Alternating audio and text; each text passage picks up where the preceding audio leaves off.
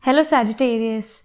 Welcome to the second week of December. Your card of the week is Eight of Cups. You don't be afraid to leave your past behind this week. You can travel a little more.